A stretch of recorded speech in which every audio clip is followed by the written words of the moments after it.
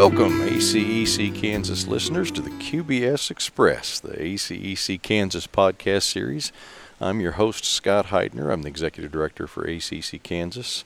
We're recording today at the beautiful Hotel Old Town in Wichita, Kansas. A lot of our listeners will have spent some time here, but if not, come check it out. It's a very elegant place, a very unique independent hotel right in the heart of Old Town, which has a lot of cool things to offer too.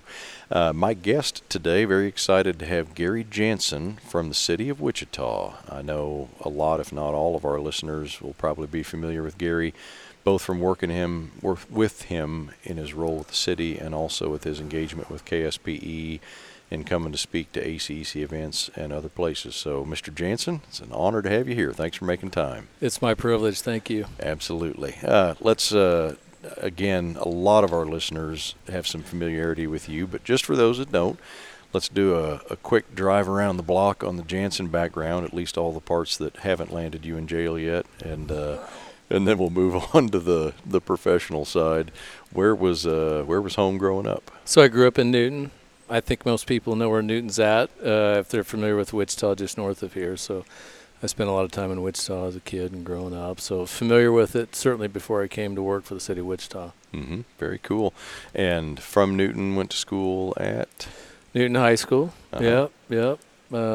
Graduated as a railroader in 1989, so yeah. Very cool. And brushes with the penal system were brief enough you were able to go on to college at K-State? It was. I went on to K-State. You are correct. Graduated from there in December of 94, and I've worked for the City of Wichita ever since. I'll be darned. I'm not sure. I've worked with you for a long time. I'm not sure I realized that was your very first professional stop. You've been here the whole time. It was. 25 years in January. It's gone fast. Yeah. Interesting. We had listeners, we were talking before the podcast, as a dyed-in-the-wool Jayhawker, I'm not all that invested in football season coming up, but my friend Mr. Janzen here is down in the Dauber because K-Staters are testing positive for COVID as we speak, and the football season's in jeopardy.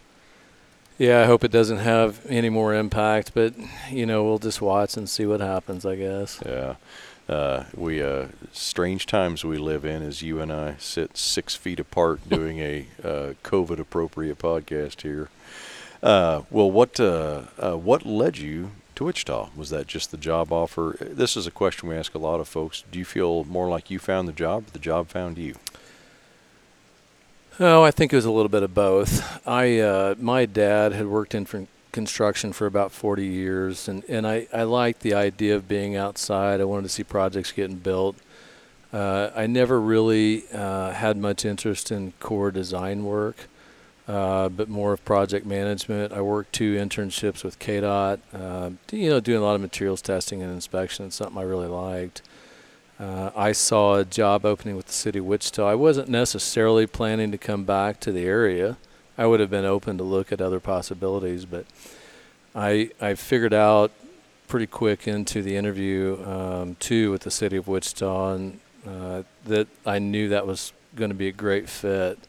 Just talking to them about the type of work and the atmosphere and the people, I think then, again, I was looking for something I wasn't expecting that, but it made it a lot easier decision for me at that point in time to want to pursue that. So. This is one of the other questions I was going to ask. Did you have an idea coming out of school, public versus private side? Were you kind of an open slate at the time, or did you know which way you wanted to go? I was open as far as, again, not really wanting to work in design. I did not want to sit in an office and do that type of work. So I wanted to be somewhere that I could be involved in construction primarily. And I'll be honest with you, I don't know during school that I knew that possibility even existed with most consultants. So I was more focused on the municipal side. I applied for a job with the Missouri Highway Department. Thought it'd be kind of nice to go somewhere else. That didn't ever really pan out. So this has worked out well. And having known what I knew working for KDOT for a couple summers, I think I'd gotten to the point that I knew that's really where I wanted to be. Yeah. I back up just a little bit. One thing I forgot to ask you, did you know in high school that engineering was the path? Like that a passion for you and pretty clear path, or? It was, I think it was a clear path. Probably by my junior year in high school, I had a real penchant for math and science, which I think almost all engineers talk about. And my brother was in industrial engineering at K-State. Seemed to make a lot of sense. I liked doing stuff with my hands, building things. So I knew I wanted to go into some type of engineering. I obviously had not figured out really what the different disciplines were. And when I went to K-State, I thought mechanical engineering sounded kind of cool. In hindsight, as a 17 and 18-year-old, I didn't have a clue what mechanical engineering was. And for all the mechanical engineers out there, there's no disrespect by any means, but I got into a core class or two and realized this is not for me. And then I really took a step back and got to informed myself to understand what civil engineering was about. And I thought, that is really what I want to do. I talked about my dad having been in construction, and it was similar to those types of things. And so I'm glad I made the change. It took me a little bit more time in college to get to that point, but getting a civil engineering degree was the best decision I made on that in that regard. My college roommate was a mechanical engineering major, went on to be an Air Force pilot. He's a great guy, but he would gleefully enlighten me about the difference. He would tell me that mechanical engineers build weapons and civil engineers build targets. Yep. Yeah, I'm sure that's an old adage in the engineering world, but when I was 20 years old, I thought that was funny as hell. Well, it is, and it's a pretty good analogy, yeah. Yeah. Well, now that, so all that background brought you to the city of Wichita, been here your whole career. Let me ask you this, give our listeners just the thumbnail sketch, because again, a lot of them already know, but your duties and your current position at the city encompass what? So my title as a city engineer and assistant director of public works and utilities is I have oversight of our engineering division. It kind of varies or will fluctuate between about 75 and 90 people, and we've got a project development group, which includes our design staff and traffic staff. We don't do any design work in-house. That's all contracted out, as I think everybody knows. One of the things we do that people don't realize is management of the right-of-way across the city. All the permitting within the right-of-way is a big part of what we do. We've got a utility group that's part of our design section, because we've got a lot going on with our utility in the city right now, and looking at long-term planning there. But our field office, our construction field office, is at a different location down by the river, and that's probably about 2/3 of our staff work in that group. They manage projects, complete all the materials testing, construction surveying, things like that. So I oversee that whole group. I spend a lot of time with personnel management, budget issues, but I've gotten to where there's other things that we're involved in, whether it be with the department. We've got one of the largest departments in the city with over 800 employees. And during these trying times, and I know you've got another section about this, so I won't go too far into it, we're really focused right now on how we keep going forward. So. Yeah. I assume part of your job, too, that's a pretty good overview of the internal dynamics, but I assume a decent part of your job is outward-facing, too, whether that's city commission, public meetings, press and publications, that kind of thing. I assume there's a component of that? It is. So I make quite a few presentations to the city council, whether it be for initiation of capital projects. There's a wide variety of things that we do. I was just in a meeting before this talking to some other people about wireless technology, and it's something I never thought I'd be involved in, but I've been up to the State House probably 4 or 5 times in the last couple of years testifying about legislation related to wireless technology. That's a part I would have never guessed I'd be involved in, and starting to develop some expertise just by default of having been so involved. Can I ask you a question there? Let me interrupt you for just a second. Most of your testimony, has it been specific to your role with the City of Wichita, or has it been more on behalf of the industry, like a KSPE or that kind of thing? It has been specific to the City of Wichita and the municipality itself, and trying to protect our ability to manage our right-of-way. It's really nothing more than that. And we've been tasked to be competitively neutral with the industry, and I'm not trying to get off topic here and talk specifically about that, but it's been for Wichita, just trying to protect our ability to still maintain our current rules and regulations within the right-of-way. Yeah. So. Well, I'm going to take a little sidebar here of our ACEC Kansas listeners. A lot of them are graduates of our Emerging Leaders program, and I hope several other listeners will be graduates someday. Listeners, you heard it here first. Gary Janzen, PE, testifying multiple times in front of the Kansas legislature. No worse for the wear, doing a service for the industry and the profession, and you can too. Good lesson to take away, boys and girls. So that back on point, though, Gary, some of those outward-facing, everything you've listed so far, ironically, I thought you would go first to meetings with the public, but you actually went first to meetings with policymakers, both local and state. That is a different, how do I want to say this delicately? That is a different audience than, like a public engagement meeting with a neighborhood or something, the policymakers. It is. And,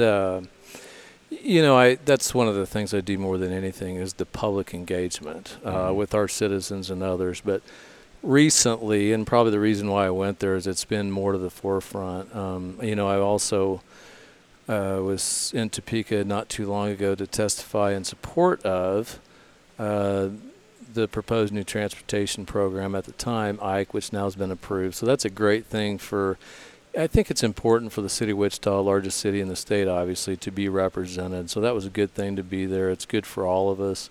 I'm actually on a committee now appointed by Secretary Lorenz from some people across the state to kind of serve in an advisory role for that. So public engagement is the biggest part of what I do. It's one of the things I enjoy most about my job, and working through and with our city council members, our elected officials, my boss, Director of Public Works and Utilities, the city manager. It's one of the things I've come to really enjoy the most. Yeah.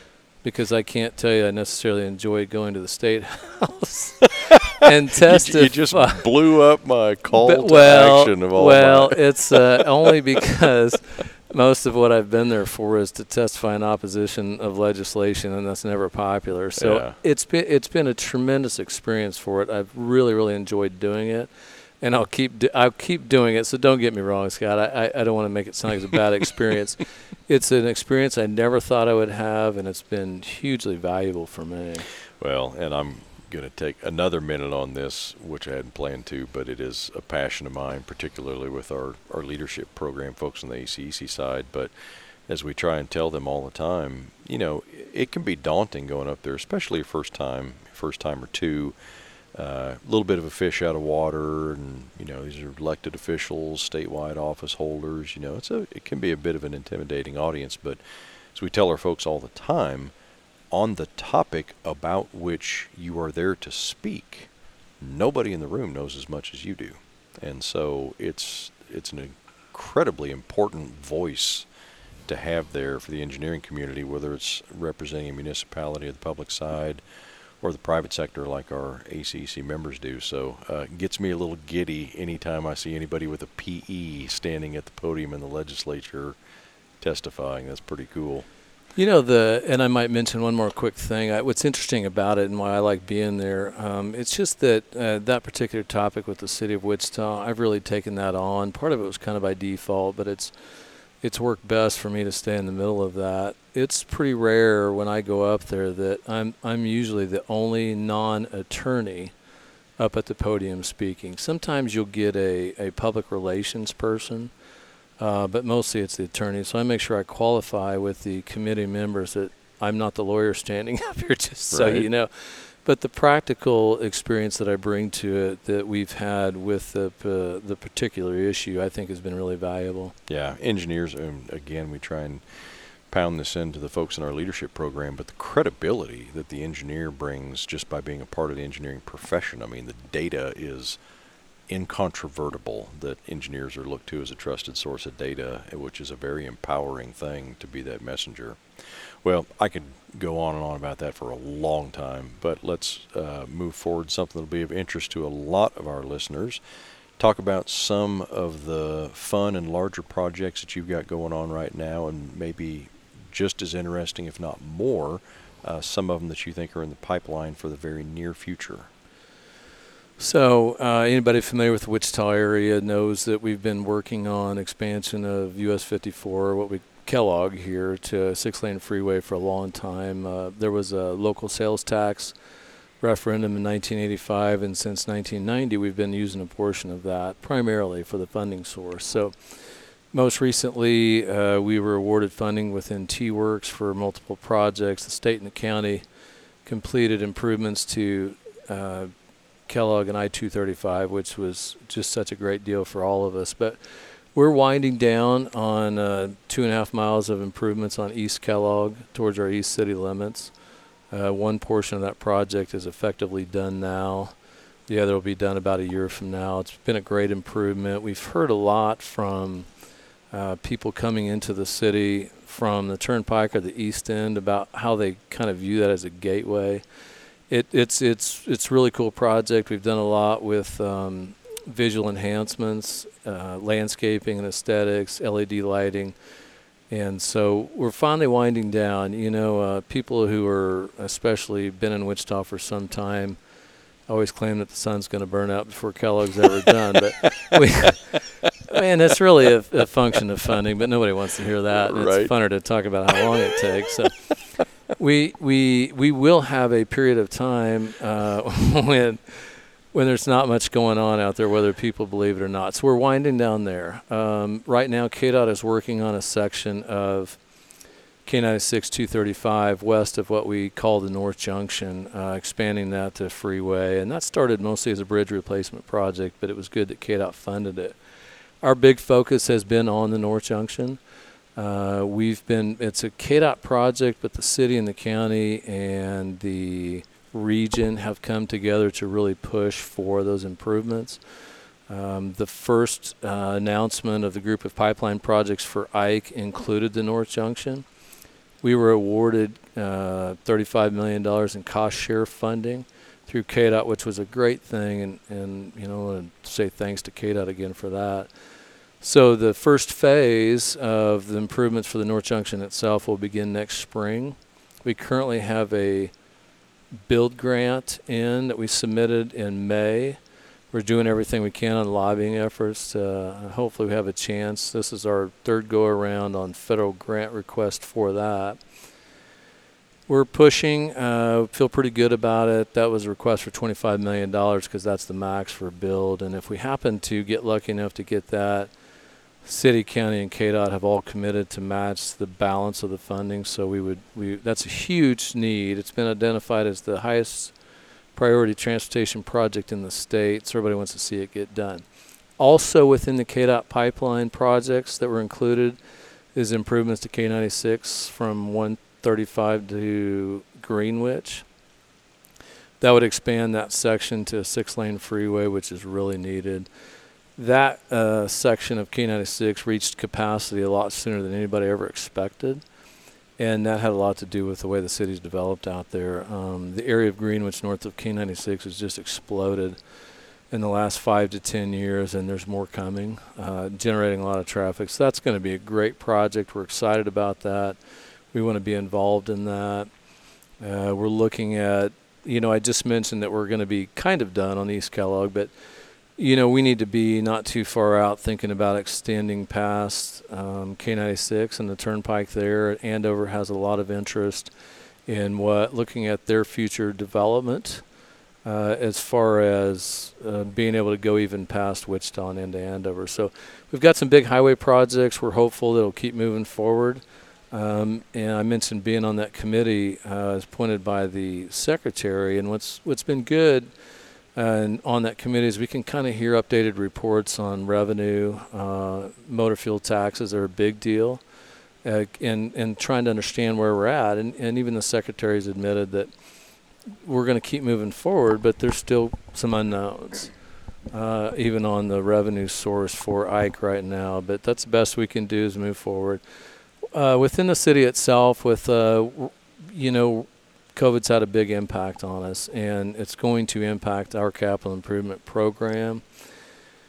We're hopeful that things turn around quicker than anticipated, but right now the City of Wichita is looking at a $30 million revenue shortfall for the rest of 2020 and into 21. And $30 million. Yeah, approximately $11 million this year and $18 next year. So that's a lot to overcome. Yeah. We're looking at projects within our CIP being delayed for several years, just moving out. And one of the things I looked at really closely with our finance staff and manager's office was the design funds, which I'm sure is of interest to the audience. Yeah. One of the things I talked to them about is if you take the design funds and move them out 2 years also, and we'll all be hopeful at that point that things are looking up, economy's recovering enough that we can start building projects. We've got nothing to build because we haven't designed anything. We could effectively create a giant 4 or 5 year hole right in the middle of our CIP if we're not strategic about this. So I think we've found a way to leave in the majority of that design funding now over the next couple of years to keep tracking. And then the last thing I'd mention real quick, we do have a couple of projects, 3 for sure, arterial street projects that we've been awarded federal funding through Wichita Area Metropolitan Planning Organization. And those projects will stay moving forward. Our city council, one of their priorities is where we can leverage outside funds. And so those projects will move forward. A couple of them are on West Street, south of Kellogg, down to K42, and then south of 235. It is a really emerging corridor for us and showing a real potential for job growth. It's primarily industrial and commercial, but it's still showing a real trend towards growing right now, and that's where we'll have a couple of big projects coming in the next few years. So, it's amazing how things change unexpectedly in all our jobs, but I'm thinking about yours specifically as you talk about the funding, just the impact that the COVID crisis has had. $30 million in the next 2 fiscal years. I mean, that's just a massive amount of money, even for a big municipality like Wichita. And think of KDOT. You talked about so many of the projects you had under T-Works, but then also the projects coming under ACEC. And think about how much that's changed for people in your roles. KDOT has very intentionally, and I think very wisely, frankly, changed the way the selection criteria to include a lot more local investment and local involvement. You can affect the fate of your project, the timeline of your project, the selectability of your project by taking certain steps to partner with the state, manage scope, contribution of local funds raised through whatever fashion, and things like that. And COVID, I mean, these are dramatically impactful things to your job that 2 years ago didn't exist at all, not even on your radar. It's a lot to manage. it is. Just when you think you got a handle on things, something like this that you would never expect comes along. Yeah. And we were clicking pretty well. And we'll get there. I can remember in 2008 and 2009, when the bottom dropped out of the economy, we thought then we would never recover. The federal stimulus funding was helpful. We were able to capture some of that and keep things going. But, I can remember a time in there we thought, gosh, this is just going to be such a challenge. But it seems like each one of these is a little bit different. Obviously, this is not even anything like that. And I've heard our city manager portray it as really a once-in-a-lifetime thing that most people would never see. So still a lot of unknowns. Still just don't know where we're at on a lot of things. Obviously, sales tax revenue is a big deal for the city and impacts our transportation funding significantly when I talked about that referendum from 1985. So that's going to be one of our biggest issues, is keeping an eye on that.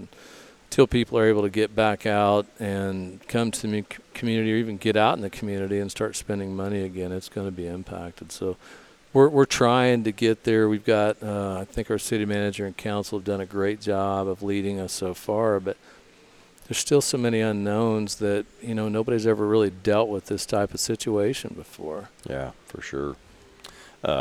Little personal note about how COVID has changed things. I was looking forward with great excitement about hitting a game at the new minor league ballpark, followed by an evening on the patio at Mort's, enjoying a fine hand-rolled cigar and two, in my humble opinion, of the greatest American pastimes, and poof, no baseball. Very, very sad. It is. We've got an absolutely beautiful baseball stadium that's desperately waiting for baseball, and it just makes everybody sick, and to see it there. And our assistant city engineer was the project manager on that, and I can just even see it in him because he takes a lot of pride of having been involved with the project, and everybody just wants to see it happen. It looks great when you drive by. It looks so nice, but it also looks so empty, you know. And, the implications to the city for revenue are huge.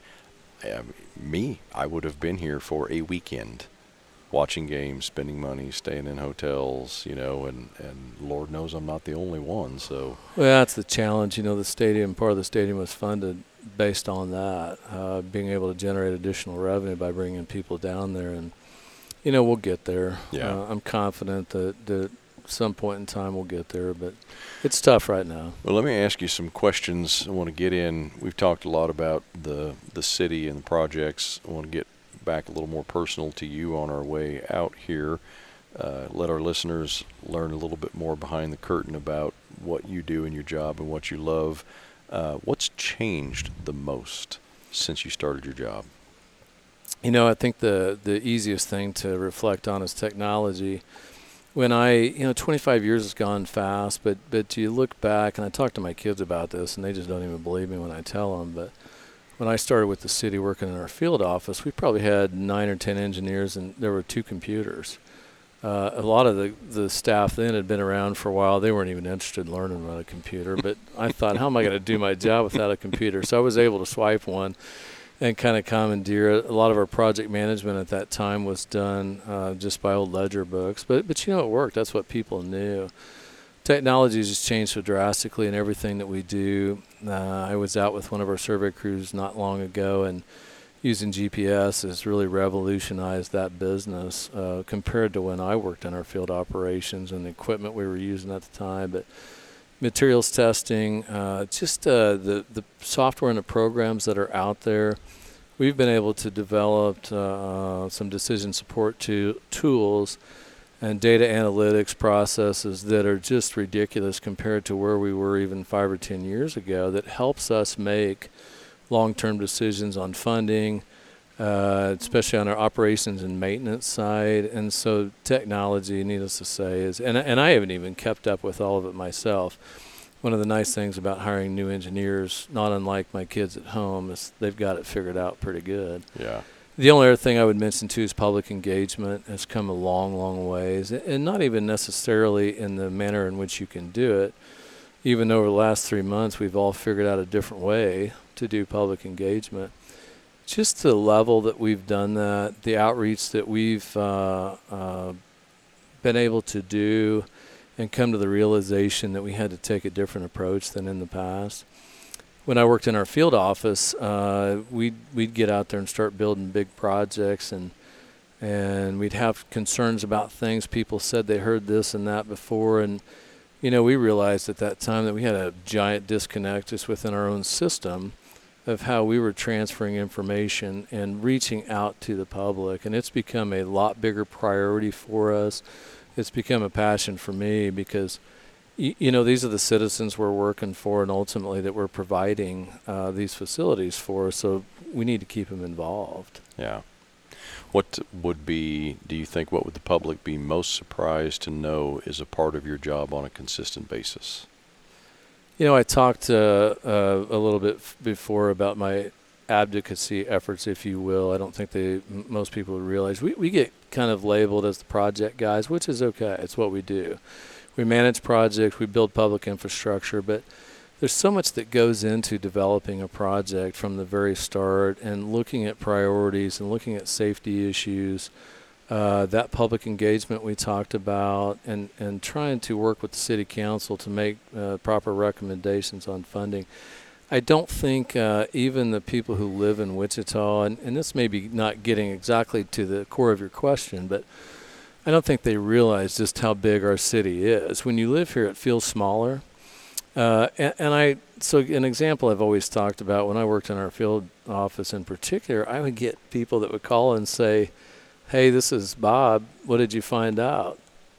I've talked to 100 people since Bob called. I don't even remember that Bob called.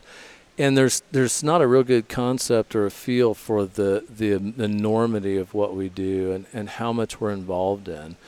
You know, for the last 4 years, we have averaged $75 to $100 million in project expenditures every year, and that can go up with some of the big projects, and just so many things that we're involved in on a daily basis. I just don't think the public really has a concept of that everything we're doing really to the public's benefit in the long run.